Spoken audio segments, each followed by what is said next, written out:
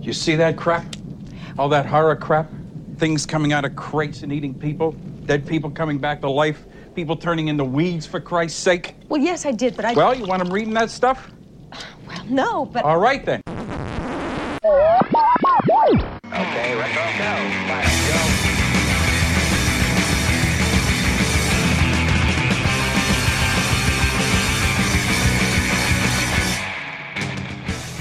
Hello and welcome and hello. This is Wait, You Haven't Seen? And it's a show where we talk about movies, and specifically we talk about a movie at least one of us has never seen before. I'm your host Travis, aka TV's Travis. This is episode number 85. Our movie this week was the horror anthology Creepshow, and coming on to help me talk about it is Monica. How you doing, Monica? I'm good. I'm happy to be here. Fourth week in a row. Yeah. And also coming on to talk with us about it is Christina. How you doing? Doing great. So, okay. I had not seen this before. Somehow I managed to go until almost 39 years old having never seen Creepshow. Bad. You're 39? I'm kind of sad that I hadn't seen it before now. Yes, I am almost 39. Okay. Go ahead. Because I enjoyed it. I had a lot of fun with it. It is exactly what I thought it would be, okay. Creepshow was released in 1982. It's a horror anthology. It is basically a homage or a love letter to the old 50s horror anthology comics, Tales from the Crypt and such, written by Stephen King and directed by George A. Romero. How I managed to never see this, I don't know, because it was a ton of fun. I love short stories anyway. I'm always a big fan of them, and I think horror leads to anthologies really, really well. So I'm kind of sad that I hadn't seen this, but I fix that now because this was super fun. It had that like comic book feel to it, with the animated interstitials, with how they framed a lot of stuff that I really enjoyed. But also they were fun little stories. So what I want to know from the two of you, and I'll start with Christina, is how do you feel about horror anthologies on the whole as like as an idea and then as something that gets released to theaters? I enjoy them. Again, like you said, horror leads to short stories. You can tell a lot in a short story for horror without adding too much fluff. Mm-hmm. Creepshow, Body Bags, which is another one based on comic books. And there's a couple of other ones out there I can't think of off the top of my head, but Creepshow had the movies, and then recently a short TV season. Yeah. Now, how about you, Monica? What do you think of how do you feel on like horror anthologies? Usually I'd say most horror anthologies are pretty bad, but and not necessarily bad in that they're unwatchable. Just that usually there's I find that there's like one really good story and then two other stories that I never want to watch. Case in point, Trilogy of Terror. Have either of you seen that? Yes. Like, we're all waiting for the little fetish doll, right? Because that's what I'm waiting for when I'm watching that, or at least I fast forward to it, So it's like, and the other stories are fine. I'm sure, the ones from the 70s are a little hard to digest for me.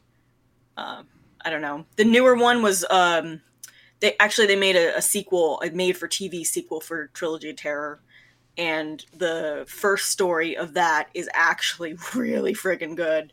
I would recommend going to watch that if you can find it. I have no idea.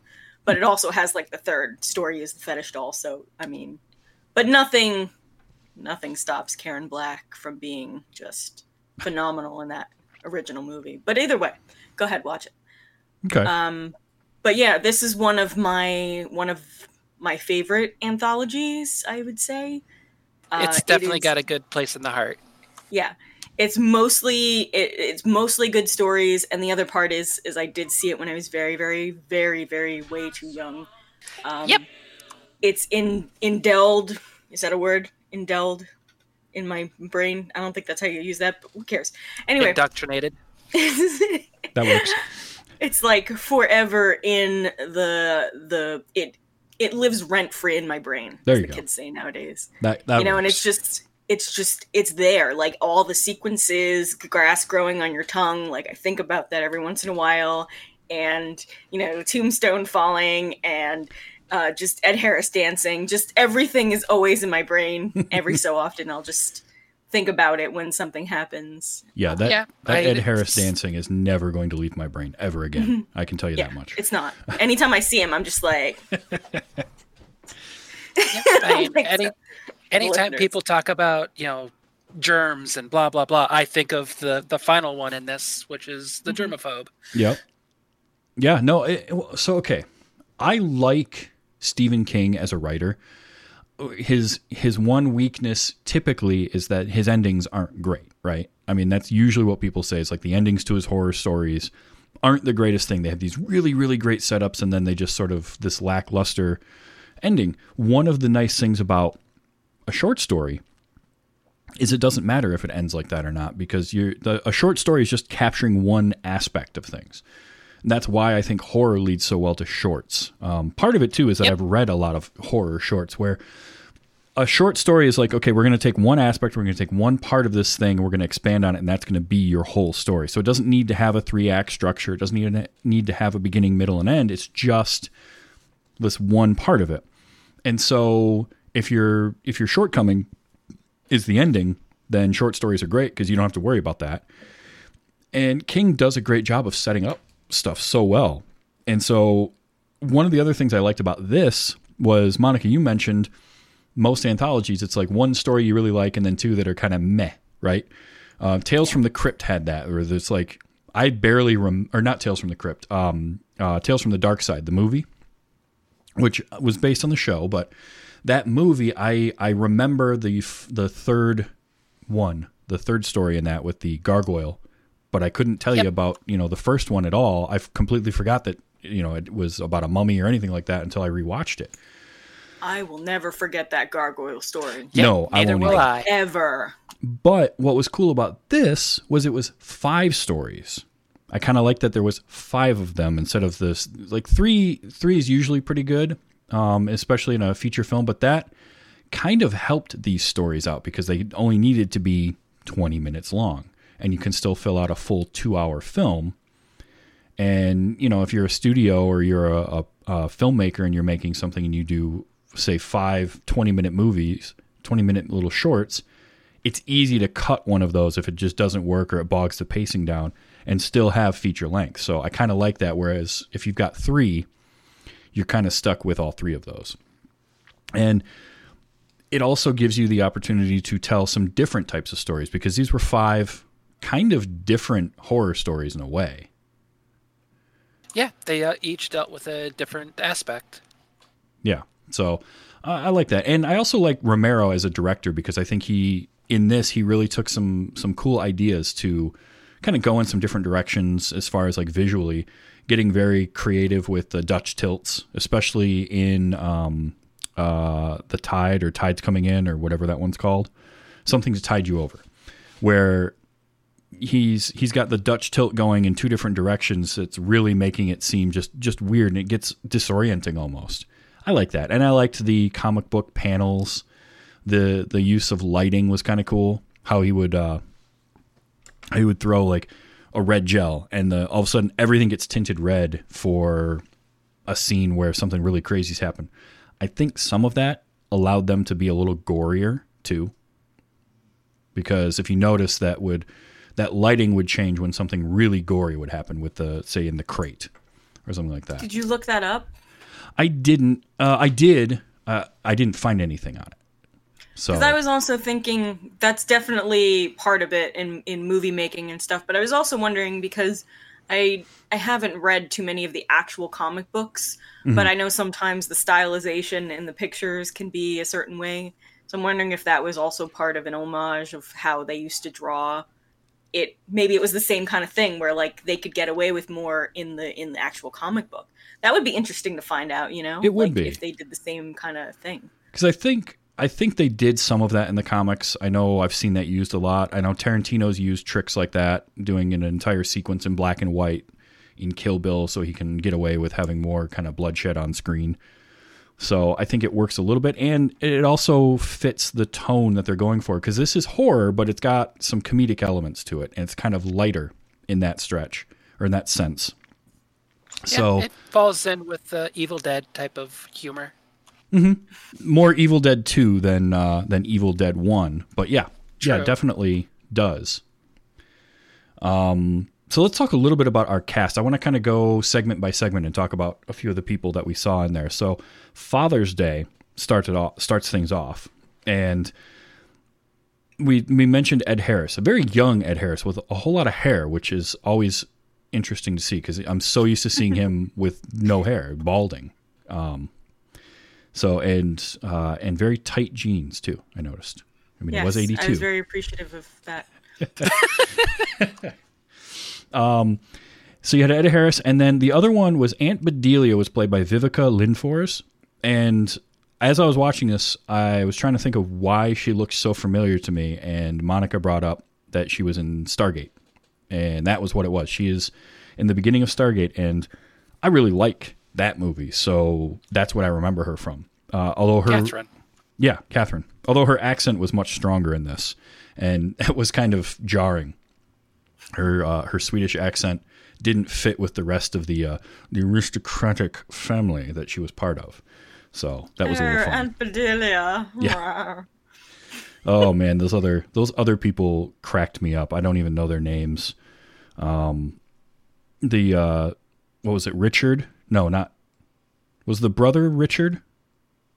I think. Richard, go and look for him. I think so. Okay. That sounds right. We should look these things up. Probably. It's like there's a whole website that could tell But you that the information. brother and sister Websites, were fine. I didn't think they were anything special. In fact, Ed Harris really doesn't give like a standout performance except for his dancing. But because it's Ed Harris, you remember it. But it's also a good story to kick the anthology off with, because it's kind of a slow burn until Grandpa Bernie Sanders comes out of the grave, right? And then it really Oh yeah, that's right. Whoops. Yeah, that's you're what he right. looks like. I was thinking, I don't know why my brain conflated it to the guy at the end of the movie was being the Bernie Sanders looking one, but no, yeah, No. That's right. When he came out of the grave, he didn't even have skin. No. What are you talking about? And then it kind of picks up from there, but it's interesting because it's like, I don't know, it's a weird little story. It doesn't really have a point other than he just comes back and wants his cake. And he got it. Yeah. And really the whole thing is set up for that one moment where he shows up with the platter with what's her name's head on it, Sylvia's head. And Well, I mean, he did get murdered. He did get murdered, so that's why he came back. he did. And I read that the marble ashtray that they use in that sequence, that was the murder weapon, is in all 5 stories somewhere. Yep. Ooh. Yeah, and I did not know that. And I didn't realize it either. I noticed it on this watch. It pops up in the background in a lot of other ones. It's on the like the nightstand in Something to Tide You Over, next to his bed. It's on. I can't. They had it in the trivia, but I thought that was kind of cool. And as I was awesome. as I was capturing audio, I noticed that. So that was pretty fun. But overall, I think Father's Day is pretty solid. And a good way to start things off. It has the most 80s of 80s dancing and music I have probably ever seen. At one point, I think I made the joke that the daughter's having a seizure, because that's kind of what it looked like. She had a very Elaine from Seinfeld dance thing going on there. It was, you know what? Elaine's dance is very like erratic and like something's wrong with her, But this one was kind of just like she kept putting her knee up in the air, and I don't really know what she was doing, but she looked like she was having fun. Oh, totally. You have to wonder what music they were listening to on set when they were recording that, because it wasn't whatever song they were playing at the in the actual thing. So I just wonder what they were listening to. Typically, that's what happens: is whatever music is going to play gets added after the fact. So it's rarely the same song that's played on set. So I just wonder, I wonder if it's the same song, or if it isn't, what they were listening to be dancing that way. Because, yeah, it was something else. And upon request from Monica, I did capture a bit of audio that I do have to play. Because this is, aside from some head-bobbing dance moves, this is Ed Harris's contribution to this movie, which is that sound. So I will tell this story really quickly. Okay. There are a few moments in movies of my childhood where we would rewind what was going on, and this is one of them. Me and my brothers, when we would watch that part, we would rewind because it would make us laugh. So we'd rewind and then laugh and then rewind and then laugh, and it was just like I must have seen that one little part probably like 50 times in one night of watching this. And so that's also like just in my brain forever. Yeah, so you just wore that part of the VHS out with this sound? Splat! Because it's just like, it's such a great sound, isn't it? It's just like, oh, it's a great little howl from him. That whole scene is actually, I really enjoy that, even though it's dumb. Like, it's totally dumb that he fell and then just lays there watching that stone move. But at the same time, like, it's so great.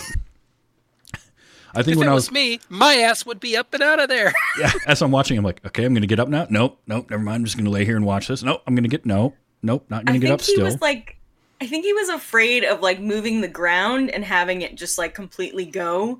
But at the same time, like I'd do something, but then that body just magically popped out of the ground and rolled over onto him. Like it's just magic, by the way, because it's just bodies. That's what they do, right? Well, no, and he then grabbed he saw, it. Like, the weird skeleton guy. He grabbed the body. But still, like the whole body, like he grabbed it, and all of a sudden, like the whole thing just came up and like around. It was just weird. It was a very weird movement. But it gave us this. So, I'm fine with that. I did get one other sound from that one. I don't remember what this is, though. And I just captured it. So that's telling you what my memory is like. Here we go. Oh, yeah. Okay. The guy, when he sees the head, he's like, oh, my God. That's because he's like sucking in air as he's screaming. Yeah, that might be my favorite. I don't know which one I like better between these two. Let's see. Choice A. Or... Man, pretty good. That's tough. That's like a 1 and 1A situation for me. Those are both pretty epic. And now I have them forever. But yeah, I think that was kind of another cool little tidbit or whatnot from this is he comes so Grandpa Moses or whatever is Nathan, was that the name? Nathan was her father, comes out of his grave after she spills whiskey on the ground on his grave, which, what was it the trivia said? Whiskey in Gaelic translates to water of life. So it wasn't until water of life was spilled that he came out of the ground and decided to kill his daughter because he wanted his cake. So the moral of the story is, drink gin. Yeah, pretty much. And then people won't come back from the grave on you. Yeah. No, that's okay. I'll stick to my whiskey. So that was Father's Day. So the second one, and again, one of the things I like about this is you get something very different. So you have that story, which is kind of this slow burn, and it's got family drama involved in it. And then the second story is just goofy as all hell, and it's starring Stephen King playing Jordy Verrill with the Meteor. And that, I want to say it's my favorite of the 5. It's definitely the silliest. But I think it is the silliest, but it also has probably the darkest ending of all 5 of them, which is saying something. Get out, Trevor. Yeah. No, that's the thing. I can't say that it's my favorite, even though I kind of want to, because of, and the reason is because of how silly it is with the way Stephen King just way overacts, right? I think the trivia I read was he was told to act like Wile E. Coyote falling off a cliff, which he does. He's very much a cartoon character throughout the whole thing, which, whatever, it's fine. It's a silly premise anyway with the meteor hitting and then him, and it's almost like it's like a 2 or 3 page story, right? Because there's not much to it. The meteor hits, he's having the dream of like, ooh, maybe I can make some money and whatnot, and it's just, I don't even know how, vines, moss, stuff growing everywhere from the meteor. It's kind of a neat little idea, but it's totally Stephen King that sells this whole thing. without him acting as goofy as he does in that, he has a very unique face, is what I'm going to say. His eyes, he goes cross-eyed really easily. His eyes are maybe just a touch too close together for the size of his face. I don't know. It's nothing against him. Like, I love Stephen King, but he's got a very unique looking face. And when he's when you say unique, and he's not unattractive. Like, he's got really big, nice eyes. Mm-hmm. Like, he's perfectly fine looking. In later years, he gets a little creepier looking as he gets older. So does his son, by the way. I just saw an interview with him. Like, he's slowly turning into his father. But, they're fine. They're fine-looking gentlemen. Yeah, I've always found Stephen King to look a little creepy anyway. It's just something about him. But him overacting, like he's almost got a unibrow, the hair that he's got, and him just hamming it up. And that's what made it memorable. Yep, the hammed up country bumpkin. He does that well. But it did have the darker of the endings, really, because he shoots himself in the face, or what was his face, with the shotgun as he's begging, for good luck. Like,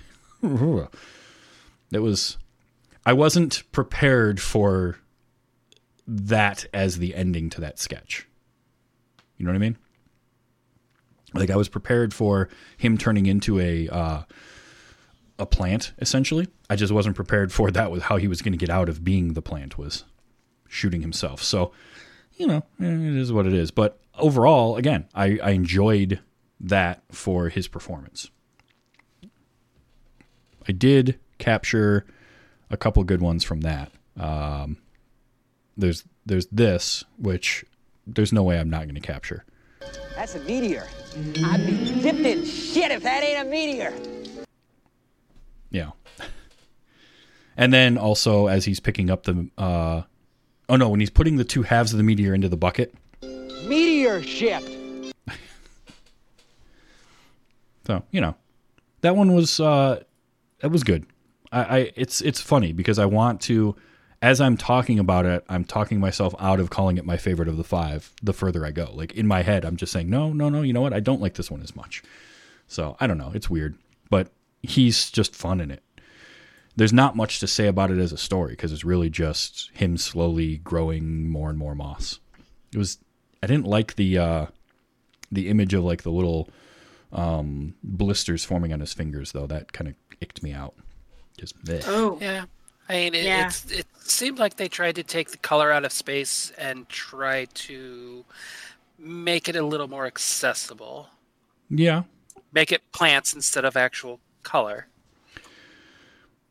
I hadn't thought about that, but you're probably right. I mean, that color out of space may have been a big influence on that one. And it works. Again, like if I was going to cut one of the 5 from this, I think the more I think about it, the more this would probably be the segment that I would cut. Because I think it has the least to tell. I don't know. It's hard to say. But I having said all that, I still enjoyed it. So, let's see. Third one is Something to Tide You Over. And I had heard of this one. And this has Leslie Nielsen and Ted Danson in it. And they're basically the only 2 people in the whole thing. Who played Becky? Who does Galen Ross? Does anyone know who that is? I don't remember the name. I didn't look her up, but she's only really on camera with her real face for like a little bit stuffed in the sand. Yeah. She only has 3 acting credits, and this was the last of them. She was in Dawn of the Dead. It's not a huge role. Explains why she's in it. Yeah, if she was in Dawn of the Dead as Francine, so that would explain probably her connection to it. So this one, first of all, anybody under the age of probably 35 unless you're a real big movie fan, you've never seen Leslie Nielsen in anything except like a screwball comedy. Pretty much. Because my mom loved the Tammy movies, and he was in one of those. He is quite handsome and dashing when he had hair back in the day. Well, no, I'm sorry, he always had hair. I'm thinking of somebody else. When he had like, not white hair when he was younger and all that. And it, like, yeah, he was a lovely looking man. Well, and so back in the olden days. When I say that, what I mean is like that's a edge case, because not everybody's parents are going to watch movies like that or watch Forbidden Planet or some of those classic movies where he was playing a leading man. So most people think of him from Airplane, from The Naked Gun, from Dracula Dead and Loving It, stuff like that, where he's playing and he's incredibly funny. Yeah, they're more known. He's incredibly funny. He was frightening in this a little bit. There, you can see parts of where he's got that comedic timing, and if all you know him from is the comedies, you're going to chuckle a little bit. But if you didn't know him from comedies, he's creepy as hell in this, as kind of this sociopath, basically. Yeah, did we ever find out if Airplane came out before this movie or after? So Airplane did. Airplane was 1980. Oh. Okay. So why did I think it was 82? Maybe the second one's 82. Could be. So it was a couple years before that, and that was really the movie that changed his career. But, still, I mean, I've got audio. I'll play in a little bit of him. He's got a great voice, first of all. Leslie Nielsen's voice, whether he's doing comedy or what, is fantastic. But he was able to pull off kind of the sinister, real sociopathic thing in this, opposite Ted Danson, who was not in the beginnings of his career, but he hadn't had Cheers yet, so he hadn't really blown up. And I thought that they played well off of each other. So I'm not going to say this is one of my favorite Leslie Nielsen performances, but it was a lot better than I thought it was going to be when I first saw him on screen. Well, yeah, because if you're used to his comedic stuff, this is completely left field. Yeah.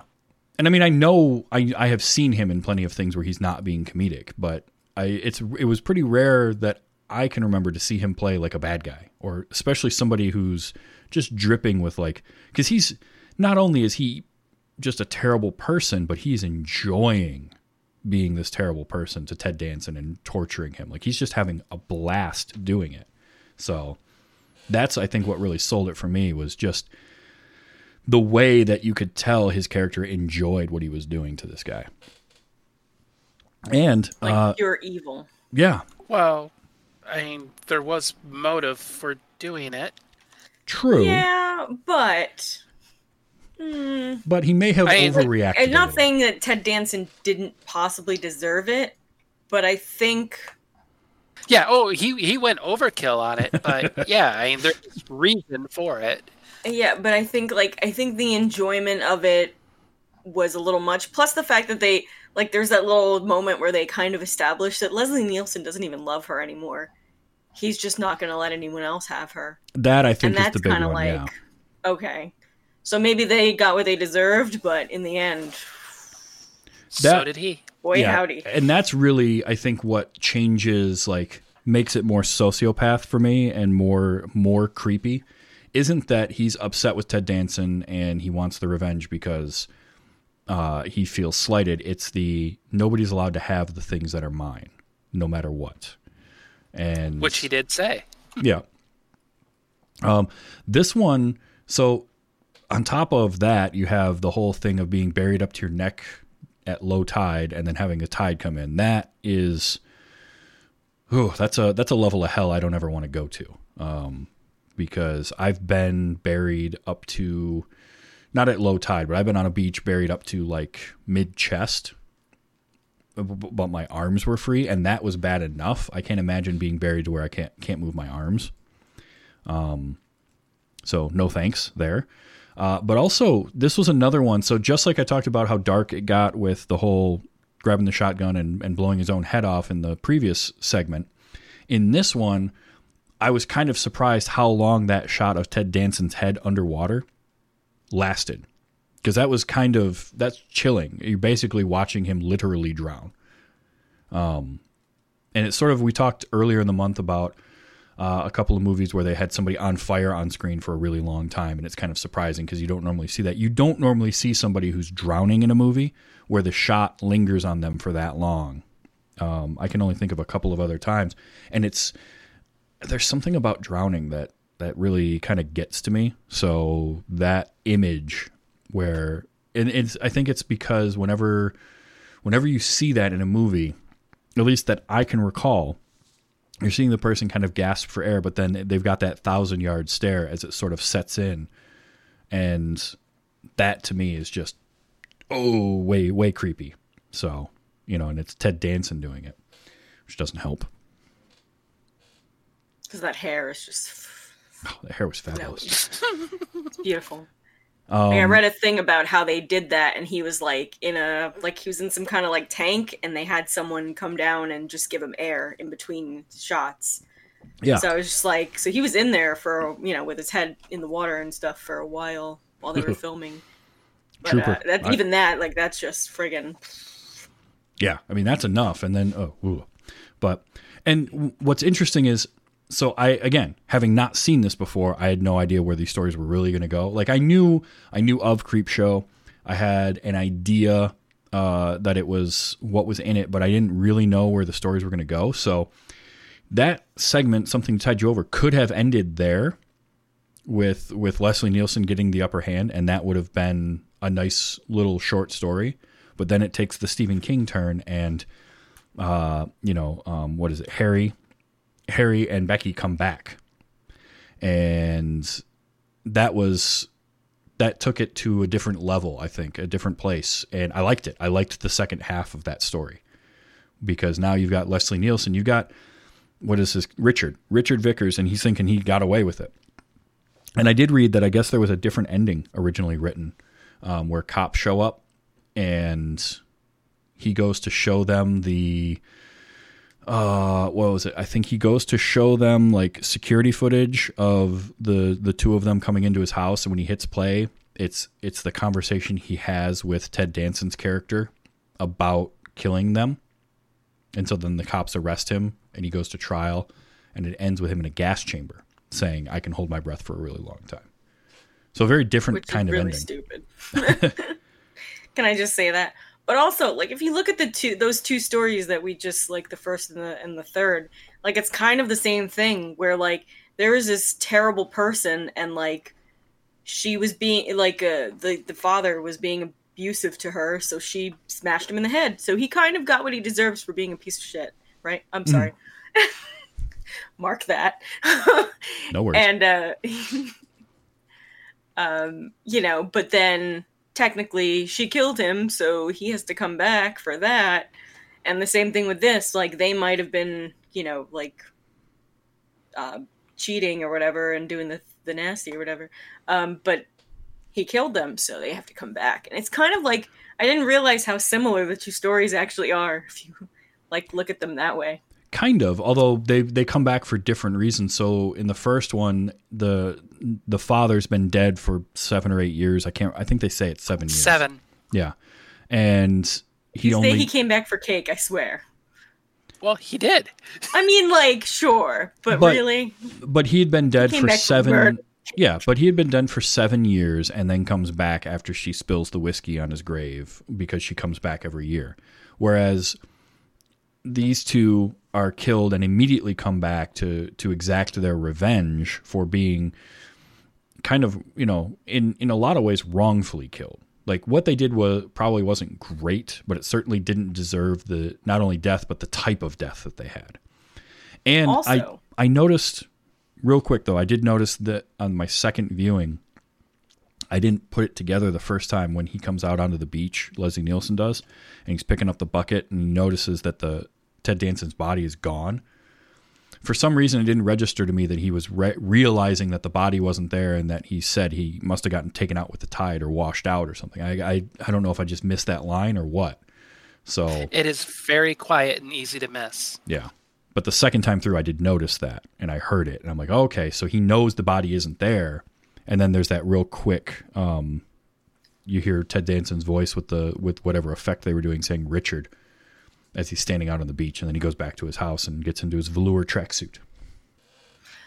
So, does that assume the fact then that he went back and got her body and did something with her body? If he's wondering where Ted Danson is, right? You get what I'm saying? Yeah, no, that's So true. then where was she? that Like, would be did a plot he hole. throw her body somewhere else and they met up and that's, they were like, hey, I'm over here. I drowned on this side of the beach. It could be. That's sort of that's something that they don't really explain at all, is it? Like, I just think that's funny. Because like, then like how do they find each other? But in any case, like the other part of it is there's that the moment where they're like, right in front of him and he's like shooting them until he has to throw the gun. Because that's my favorite thing people do in movies is just throw the gun. That should be on the list. But so it's like he locks himself. I don't know why I'm flustered right now, but he throws himself. He walks into the bathroom. Yep. And locks the door, and then they're behind him. So were they real? That's Were a they good ghosts? question because Like- there's a shot earlier where it shows them opening like where the hidden wall of video is behind the picture. And then the movie cuts to the security camera footage and there's just a mist in front of it. There's no bodies there. So it's sort So of weird. open to interpretation, I guess. Yeah, which would be another difference because I assume that the grandpa or whatever is just a zombified body, and I don't know. I Yeah. have no idea. Apparitions of the Mist. Something. Can I say the one bit of trivia that I Sure. learned? Yeah. Okay, so wait, let me get there. Hold on. Crap. Should have this I pulled know. up already. Well, I'm while sorry. you're doing that, I want to play this audio. Go ahead. But I can bench press 300 pounds. No, you can't. I'm sorry, Ted. Yeah, no, you can't. I ain't Maybe buying he that. did. Aw. 300 pounds, that's a lot of weight to bench press.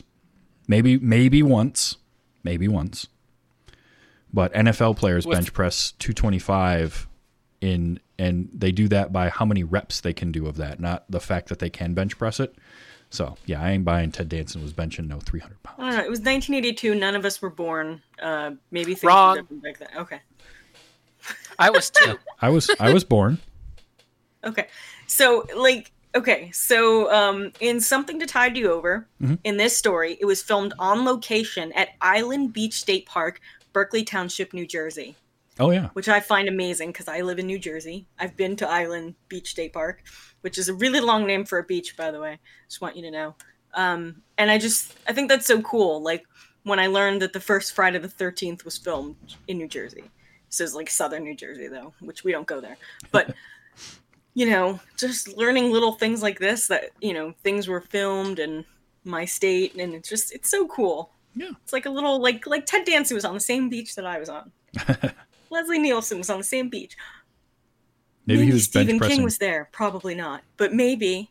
And definitely Romero was there. You know? Sure. Yeah, Ted Danson was there bench pressing 300 pounds. So I did get a couple of Leslie Nielsen lines because just his delivery on them was something else. And here we go. Don't call me Mr.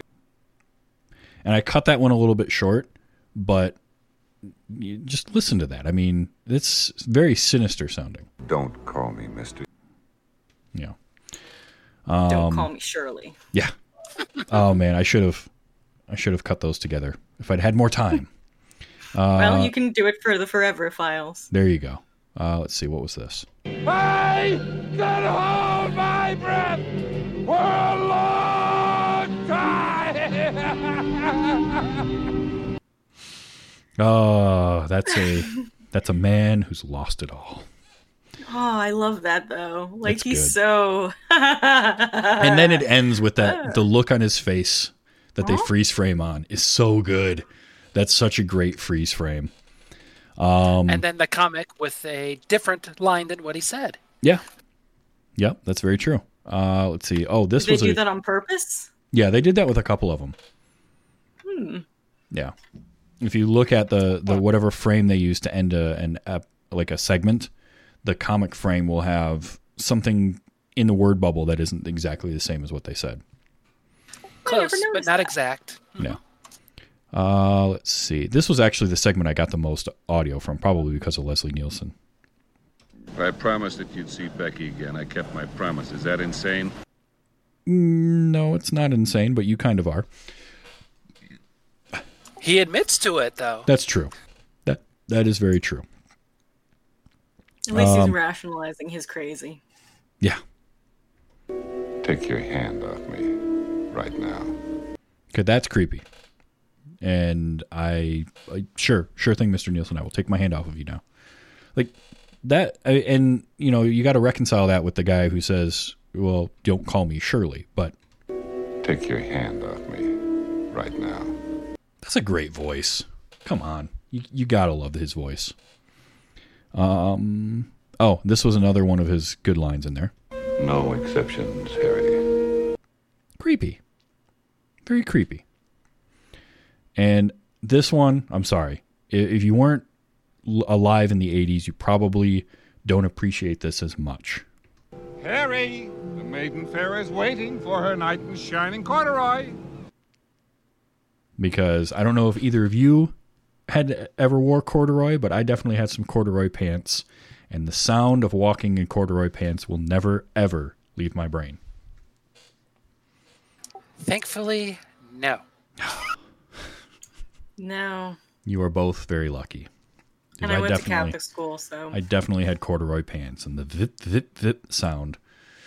Ugh. And then, of course... Did you start any fires? Thankfully, no. And, of course, anytime there's a crazy laugh or a real forced laugh, I have to get it. And Leslie Nielsen, he delivered.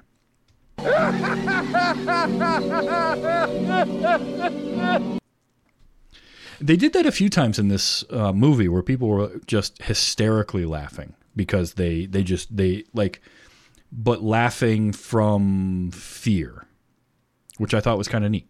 I liked that aspect of things.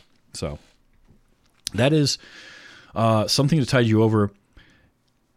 Oh man, that's a good one. And again, you're talking about the last two segments have had a total of basically 3 people on screen for 2 segments, and they're really effective. One is silly and the other is creepy, but both work really, really well. So, and work even better paired back to back. It's true. And then you go to number 4, which is The Crate, which may be my favorite. It's my favorite. Because, okay. Hal Holbrook. Yeah, so you got Hal Holbrook as Henry Northrop, and then his wife, Wilma, or Billy, is played by Adrienne Barbeau. And Adrienne Barbeau. And then you got Fritz Weaver as Dexter Stanley. And they're the top 3 billed cast, too. And they're in the 4th segment. But this one had the most Stephen King moment in the entirety of the movie for me. And can either of you guess what that might be? What do you think is the most Stephen King of moments in this movie? Let's start with Monica. Any guess? The Crate. Okay. How about Christina? What do you think it was? This is the ending shot. Nope. With, no? Nope, you're both wrong.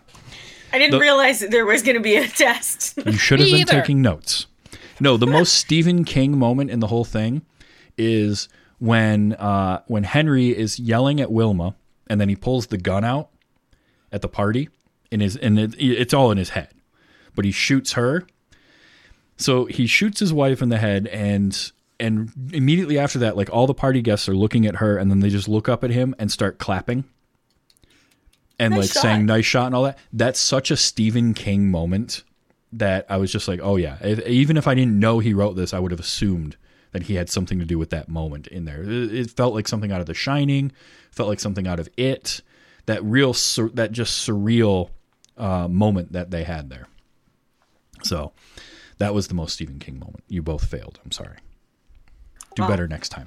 You are the weakest link. Goodbye. So can we talk about Fluffy for a minute? Yes. Because we can always talk about Fluffy. Fluffy is the whatever the hell that thing is that's in the crate that is clearly too large to fit into whatever crate that is, let alone all the bodies it drags into it. But I don't care because it was amazing.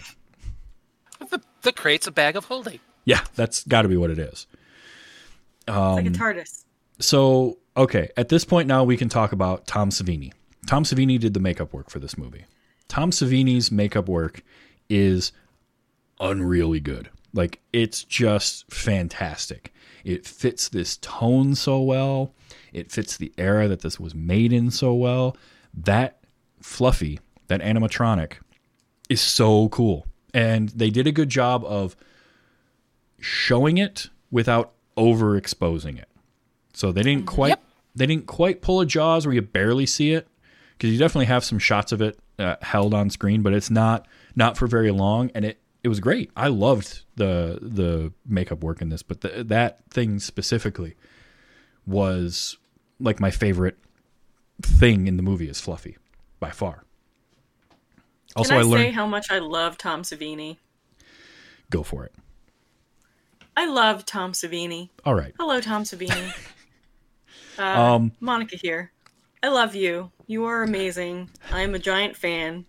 I met you like twice, but was too scared to like take a picture with you or whatever because, I was always shy when I was younger, and now I haven't been to as many horror conventions, and now we're not allowed to go anywhere ever again.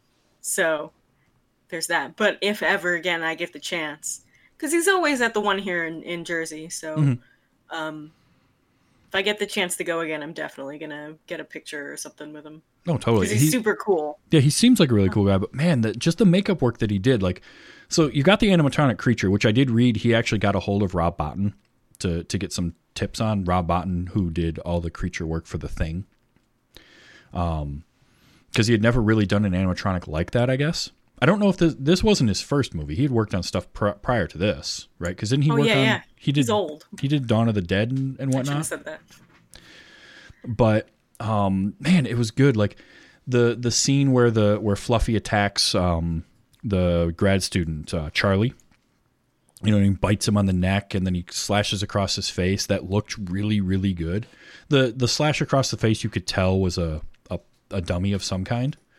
But I don't care. It still looked awesome. Like, the makeup work was great in it, and and all the way through, it had that Tom Savini feel, even from the very beginning, from when Grandpa Moses comes out of the grave. Like, I could tell that was a Tom Savini, and it seemed like that character, that skeleton zombie thing that comes out of the grave in the beginning of the movie, feels like a precursor to the Tar Man from Return of the Living Dead a little bit.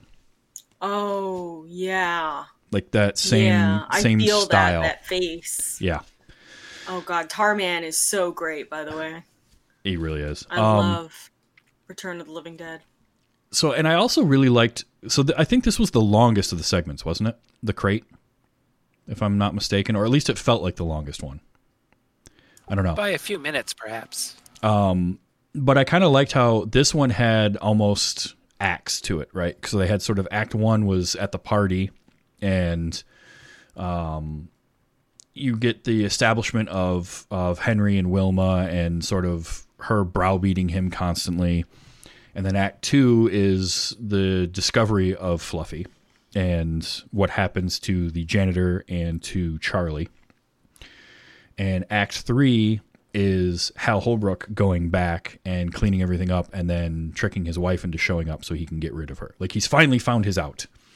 Henry has his way to get rid of his wife that he just can't stand anymore.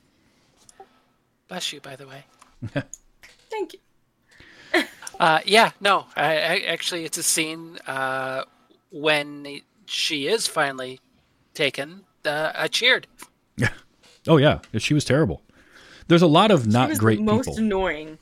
Oh, totally. No, Adrienne Barbeau kills it in that role because she just, from the second she opens her mouth, you're just like, oh, God, I just want her gone. Here's a question for you. Oh, go ahead.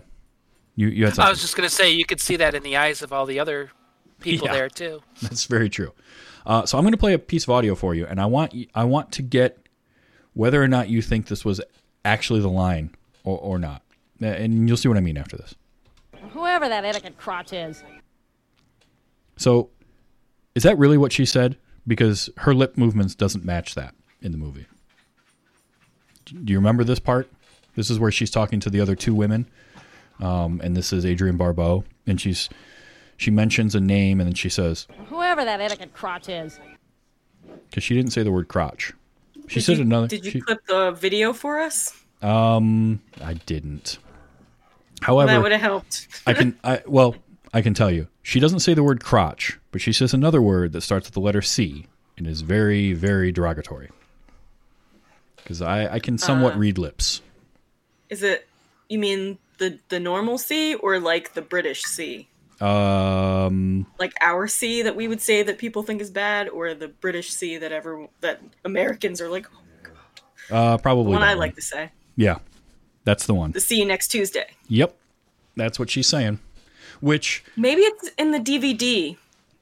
but it also makes sense then why the women around her got so offended and walked off as quickly as they did. Like, I could see that. So, yeah, I just noticed it on the second watch. I'm like, oh, she didn't say the word crotch at all.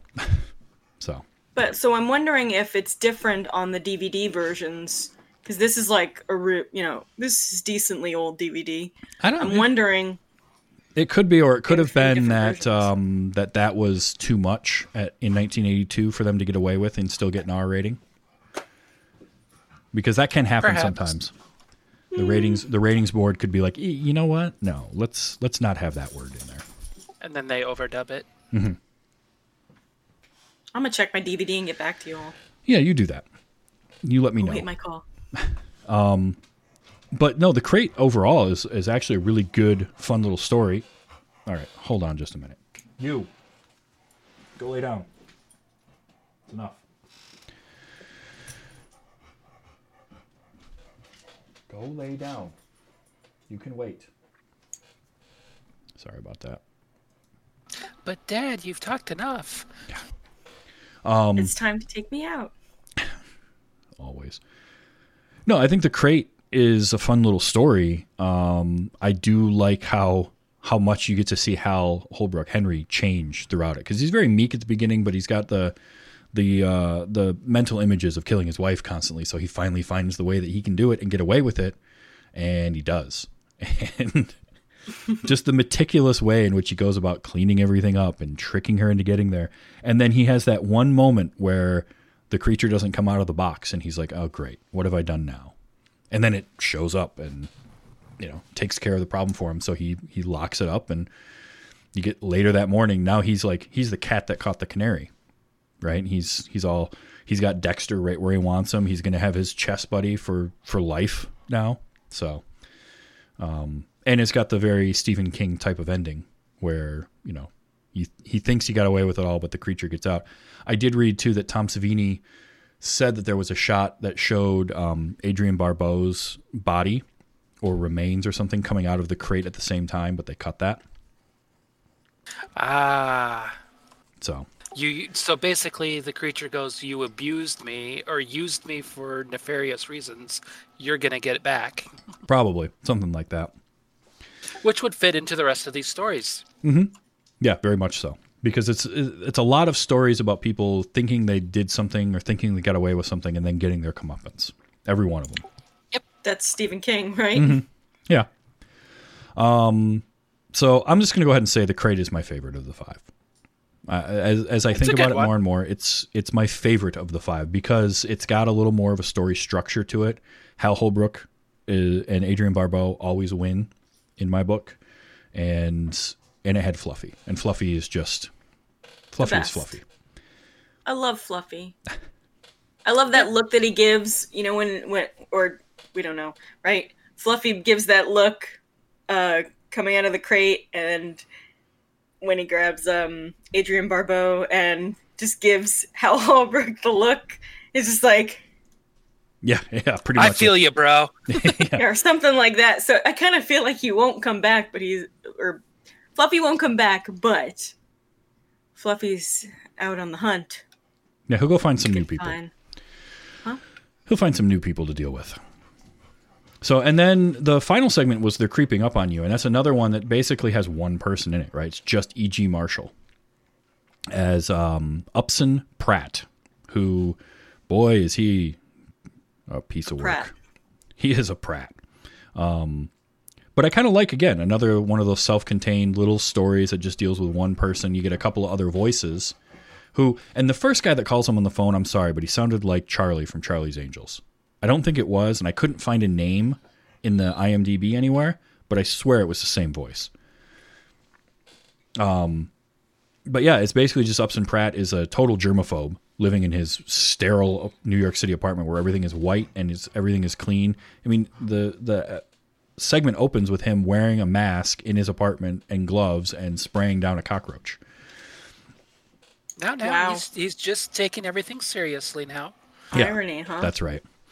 Yeah, definitely. I mean, who'd have thought? But as the episode goes on, you learn more and more about this guy, and he's just a horrifically terrible human being. And he takes delight in some guy killing himself during a hostile takeover of his company, you know. So again, getting his comeuppance because as much as he hates the. Now, okay, here's another question for you then: were the cockroaches that were attacking him and everything, was that real or was that something in his head? Do you think? That's a good question. I mean, at least a couple of them were probably real. Maybe that many. Yeah, that could be. Because like in the one scene, like they're all over, and then in the next scene, they're just inside of his body, and then the next scene, like the whole thing's filled up, and that's how it ends. And I'm like, I don't know. Did they have babies or something inside of him? And then I don't know. I have no idea. That was, but everything kind of plays with your mind like that in this. Like, did it really happen? Yeah. Or are we just, Hey, that's enough. What the hell was he eating in that one scene too? Like, what was he blending cereal and yogurt? Like, yeah, I don't know what that was. That was gross. Ew. No, I'm not sure. I'm not sure what is real and what is in their heads in this, which does kind of, I don't know, it adds to it for me. I kind of like that where they play with reality and what is actually happening versus what isn't, and that helps too when you're doing segments that have one actor in it, because really the Creeping Up on You has E.G. Marshall and some voices, and that's it. You see the eyeball or the face of one other person. So, and E.G. Marshall does a great job carrying that whole thing, basically just playing off of himself for most of it. So, yeah.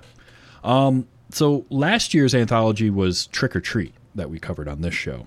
I think it's hard for me to say because there's such different anthologies. Like Creepshow is very much 5 different stories just being told. And there's no, like, the wraparound for it is just the comic. There's no, like, they have the thing with the dad and the son, who is Joe Hill, Stephen King's son, was the kid. And that did have, Tom, what is his last name? Atkins. I don't know why I can never remember that name. Tom Atkins as his father, which was great, and is another tie to last year's Halloween month for this show from Halloween 3 Season of the Witch. So that was cool, but it doesn't, it's not like it's some narrator telling the story or anything. Whereas Trick or Treat was very much like 3 stories that sort of interwove inside this one town on Halloween night. So it's a very different thing. So it's hard for me to say which one is more a favorite for me, because I liked both. For very different reasons. This is good. I can't believe it took me this long to see Creepshow. Don't forget to check out the sequel. I have heard Creepshow. I haven't seen Creepshow 2, but I have heard that it's as good. Next year. Yeah, maybe. If I don't watch it before that, but maybe I can hold out for a year. Do it. We'll see. I am going to say again that The Crate is my favorite of these 5, and I think. There's just something about that one that for me is the best of the 5 stories being told. Maybe it's because it's the most complete story, which is interesting coming from the fact that I said at the top that shorts are great because you don't have to tell a complete story. But I think also it has, it had the best looking makeup effects throughout it. It looked like it had the most production done on it. Probably, yeah. But then you have something like Something to Tide You Over, which really for 3/4 of that is a very simple story of just the guy getting buried up to his neck in the sand. So. Simple story of a guy finding a meteorite. Yeah. Overall, I mean, this is a good one. If you haven't watched Creepshow yet, go watch it. crying out loud, it's good. Yes, please. It's got the right mix for me of creepy horror and camp and humor that works really well. If you're into things like Evil Dead 2 or any sort of the comedy horrors, even something like Shaun of the Dead that we watched last week, you'll like Creepshow. I really think you will. You go into it knowing that it's an 80s thing. It did make me want to not only check out the sequel, but also the series on Shudder and see if that's any good. Hint, it is. Oh, did you like it? Yes. I saw like one episode and I was like, I don't know how I feel about this. I still enjoyed it. Trying to compare them is definitely something you shouldn't do because it's a completely different world now. We're not used to having horror being more filled with camp. We're used to horror having more dread. Mm-hmm. So that's how they went. So if you're going in it expecting, camp, 80s camp, you're gonna not like it. But it still has some camp. It does have people getting their comeuppance, so it still has the type of feel, just not as much camp. Okay. Well, that's good to know going into it, because you're right. It is a very different world from 1982. So that was almost 40 years ago. I mean, I enjoyed them, and the first one was definitely not my favorite of them. I'd have to rewatch them because I watched them as they were releasing them a year ago or so. But yeah, I overall I enjoyed them. If you say so, I'm definitely going to give it another shot. Well, I feel like we have similar tastes. But they definitely don't have no Hal Holbrook or Adrienne Barbeau in it. That's for sure. Or Ed Harris. Yeah. No dancing. I mean, I think Adrienne Barbeau is.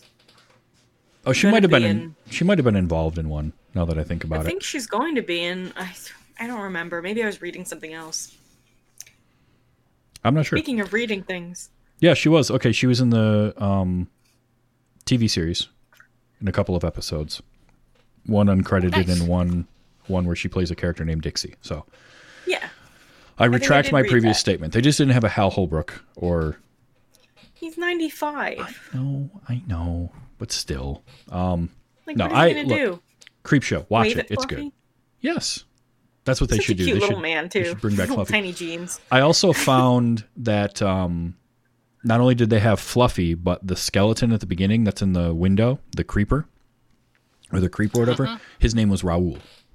That's what they called him. I didn't know that. Yeah. Raoul, really? Raoul. So. Well, Raoul, you scared the poop out of me when I was a kid. Like, seriously, I kept looking in my window expecting that dude to be there. What I liked was when I was watching it again the second time, I noticed that his face moved a little bit. They articulated parts of his face so he could smile, which was creepier, in my opinion. Mm-hmm. Like, way creepier.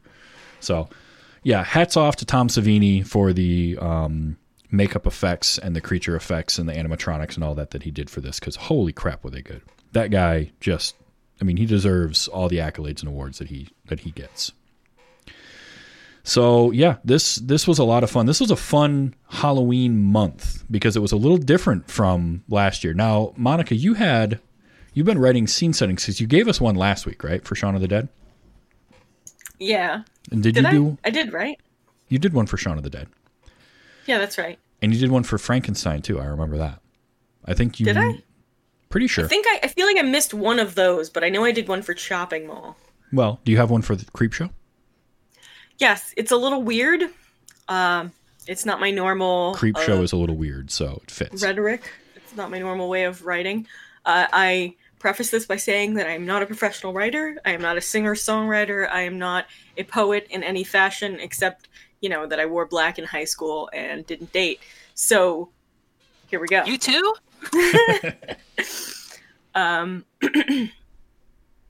Here we go. There's a comic book at the center and 5 stories all around. A dad that's abusive and thankfully no clowns. On Father's Day there was a cake and a bloody head. A drunk old woman with a flowered hat and dancing that's terribly bad. The Ballad of Jody is the most appalling. I swear I just can't watch. With King you never know where it will go. I'm not great at endings. Yeah. I don't know if I could hold my breath until the tide rolls out. If zombies come to drag me down, I'd probably only sob. I guess they aren't zombies, so maybe I'd just drown. The thing under the stairs is really named Fluffy, and how it seems to fit inside his crate to which he sits is more than wonderment. And I really don't like bugs. So no matter what story you live and who becomes your foe, the only thing you can't deny is your love for our creep show. Oh, very good. Yay! Do the beatnik snaps. Yeah, I like that too. It's like not really. I like where you just rhyme say everywhere. no, but it's great. And you just get there and you're like, and I really don't like bugs. Moving on.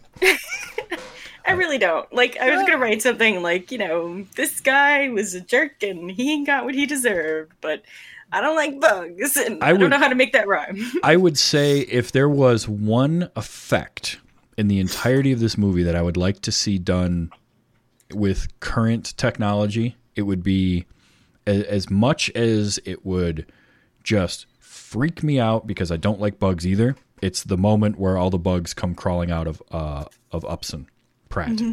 Out of his mouth. Yeah, to see that done with today's makeup technology and today's stuff. Mm-hmm.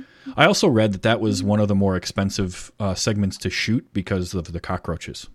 I think Romero said they spent like $125,000 on cockroaches. What? Well, they had 250,000 cockroaches and it cost them 50 cents a piece. So... And originally, the way it was written was the apartment was supposed to have like this lush carpet and all that stuff, and they were like, yeah, that's not going to work at all with these. So they went with this sort of hospital-like look to everything, the stark white. But yeah, I thought that was crazy that they cost that much for all those cockroaches, and they had a lot of them. That reminded me of the poem. I can't remember who wrote this. Was it Poe? But it was like, the bugs crawl in and bugs crawl out, in your stomach and out your mouth. Yeah. It was like, there's a whole other part to it, but I always remember that. It's Poe or some dark poet from the olden days that used to rhyme. But could be Poe. Yeah. So Creepshow, definitely check it out and watch it. Now, if you are catching this show live, then you know that I record every Sunday night, 8 p.m. at twitch.tv/TV's Travis. But if you're not listening to it live, now you know where to go to watch live and hop in our chat room because it can be fun. I keep an eye on it as we're going. We always like to check and see who's in there. And the show comes out every Wednesday. It's at tvstravis.com is the easiest way to find it. You can search for it in Apple Podcasts, Google Podcasts, or any other one. But that is going to be the easiest way to find it is tvstravis.com/subscribe. And then you can not miss an episode. We're at number 85. We're closing in on 100, which I never thought I'd actually get to 100 episodes. But, so gonna have to do something special for episode 100 for sure. Special 100 episode. Yes. Well, now I want to thank both of you for being on. Christina, always a pleasure having you on. And it was great to get to talk about this because you've told me about this one a few times. So I definitely am glad that I was able to finally watch it. So maybe I'll get off my back about it now. Nah, never, because there's always other movies. But also, I want to thank Monica for coming on, not only tonight, but all month, talking horror movies. You got me to watch Chopping Mall, which is not a movie that I ever would have watched on my own. Thank you for that, because that was good. You suffered Another one I tried to get him to watch. Yeah, it's true. You suffered through Mary Shelley's Frankenstein. Mm-hmm. I sure did. And then we got to talk about Shaun of the Dead, which was so much fun. And even if Scotty didn't like it. No, but I think much like you didn't like Frankenstein, he sort of saw the merits of it over the discussion and didn't hate it nearly as much by the end as it sounded like. So I don't know. That's how I took it anyway. And then we cap it off with a fun anthology. I said it at the top of the show, but I'm a big fan of anthologies. I want to find some more good ones to watch because I got one for you. Okay, good. Well, we'll have to talk about that. I have a couple too. Now, Monica, you have a couple of shows that you work on regularly, don't you? Yes, I do actually. I am Whoa. Yeah. Oh, crap. Yeah. So check me out. I do a Heroes of the Storm podcast called Q for Fun. It's a great show. I think we have an episode coming out this week. I'm not really sure. We're taking off next week. But in any case, just check out the show, subscribe. And I also host a Hearthstone show called Hearth Casual. That's over on the Warcraft Radio network of podcasts, so you can check that out there. But also, I'm on Twitter at WickedKitten13 and on Twitch. And I want to make it known that this Saturday is Halloween, and I'm planning on doing a scary movie stream or something like the Amazon watch along. So it'd be cool if you want to come hang out, and that would be great. I might invite some friends along. Yeah, that would be fun. Depending on what time, I'll be there. Yay! So, yeah. We could have you in voice, too. Yeah. That would be awesome. But yeah, I have no idea what time, but... Well, keep an eye on Twitter and WickedKitten13, and you'll find out. Exactly. I will definitely tweet it out at some point during the week when I figure out, obviously it's going to be at night, but that's life. Horror, anything horror, I'm all for it. Yeah. And speaking of horror, things may be in the future for that. Oh yeah. Keep an eye out on WickedKitten13, or I'm on Twitter at TV's Travis as well. Wait. There might be and an Travis, announcement. What else are you working on? I feel like I should throw it to you. I mean, I have this show, and I have Let's Watch Highlander, which I do on Mondays with Audie Norman, where we're going through Highlander the series episode by episode. We're wrapping up season 1, and it's finally getting to the good episodes. So, plus there might be something new coming shortly. I don't want to give away too much yet, so we'll see. Keep an eye out at my Twitter, TV's Travis. Also, I have stickers still, and if you want one, you got to go to TV's Travis and ask me for one. Just ask for one, I will send it to you. So, anyway, that's going to wrap it up for this week and for Halloween 2020. The weirdest year that we've had on record that I can remember, and oh boy, Scaretober. Yes, Scaretober. There we go. Does this mean I can come back next year, Travis? I think we can work something out. Yes, please come back. Now, next week, my guest is going to be Tanner Goodman, and we are going to be watching The Matrix. He's never seen it, and I'm looking forward to talking to him about it because I'm really curious to get somebody's perspective watching it now, 20-something years after it came out, and what they think of it. So until next week and The Matrix, I do like to always say, and I stole this from Christina. She gave me the line early on in this series, which is enjoy your movies. So get out and enjoy your movies, and it's a crazy time. So be excellent to each other. This has been Wait You Haven't Seen.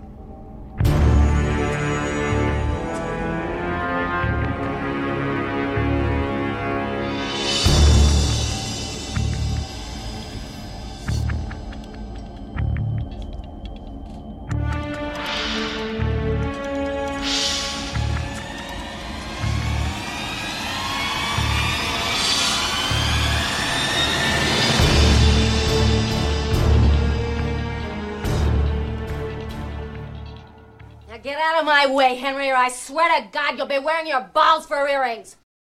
Diamond Club hopes you have enjoyed this program.